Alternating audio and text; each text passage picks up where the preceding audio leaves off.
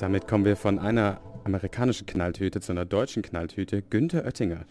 Wer den noch nicht kennt oder sich nicht mehr ganz erinnert, wer das war, von 2005 bis 2010 war der Mann Ministerpräsident von Baden-Württemberg, von der CDU. Und er ist seit 2021 Präsident der EBS für Wirtschaft und Recht. Warum rede ich über den?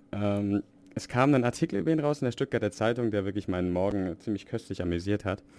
Und zwar redet er da über so diese typischen Sachen von, keiner will mehr arbeiten, die Leute sind verwöhnt und aufgrund dieser Verwöhntheit werden wir alle in den Untergang geraten, was weiß ich. Ziemlich typisches Boomer-Gerede. Zum Beispiel sagt er hier wortwörtlich, bei uns in Baden-Württemberg glauben sehr viele, dass man den Wohlstand, den wir in weiten Kreisen haben, durch Stillstand sichern kann. Dies hält er für eine Fehlannahme. Es brauche einen Weckruf und diesen zuallererst auf der Halbhöhe in Stuttgart und dem Marktplatz in Freiburg. Also dort, wo sich Wohlstand und Selbstzufriedenheit ballen. Die Wasserstoffwirtschaft, sagt Oettinger, sei noch Zukunftsvision. Deshalb tritt er für Fracking auch in Deutschland ein. Ich habe mich nicht mehr bekommen vor Lachen. Fracking in Deutschland. Fantastisch. Was aber würde Oettinger machen, wenn er noch Ministerpräsident wäre? Sagt er, jeden Euro in Bildung und Wissenschaft stecken, sagte er.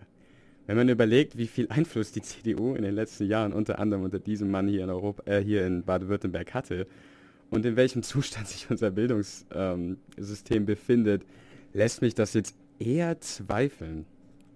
Und nochmal zu dem Fracking-Punkt zurück. Also wirklich Fracking.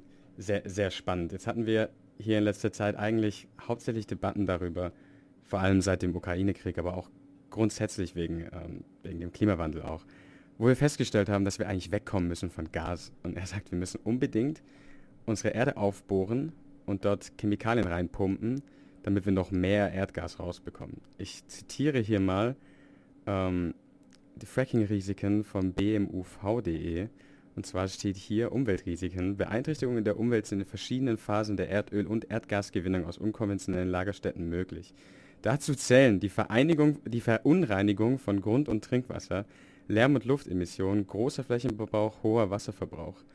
Am 11. Februar 2017 ist ein Gesetzes- und Verordnungspaket in Kraft getreten, durch das die Erdgasgewinnung in Schiefer, Ton, Mergel und Kohle-Flözgestein, sogenannte unkonventionelle Fracking-Vorhaben, aufgrund der fehlenden Erfahrungen und Kenntnisse in Deutschland grundsätzlich verboten sind. Wenn man außerdem noch mal ein bisschen schaut, wie dann aktuell die Gasspeicher in Deutschland aussehen, dann geht es uns eigentlich ziemlich gut. Insgesamt sind nämlich die EU-Speicher zurzeit im Durchschnitt von bis zu 56% gefüllt.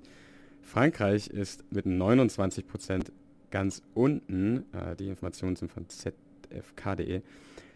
Und ZFK selbst, die Bundesnetzagentur schreibt selbst, die Gasversorgung in Deutschland ist stabil.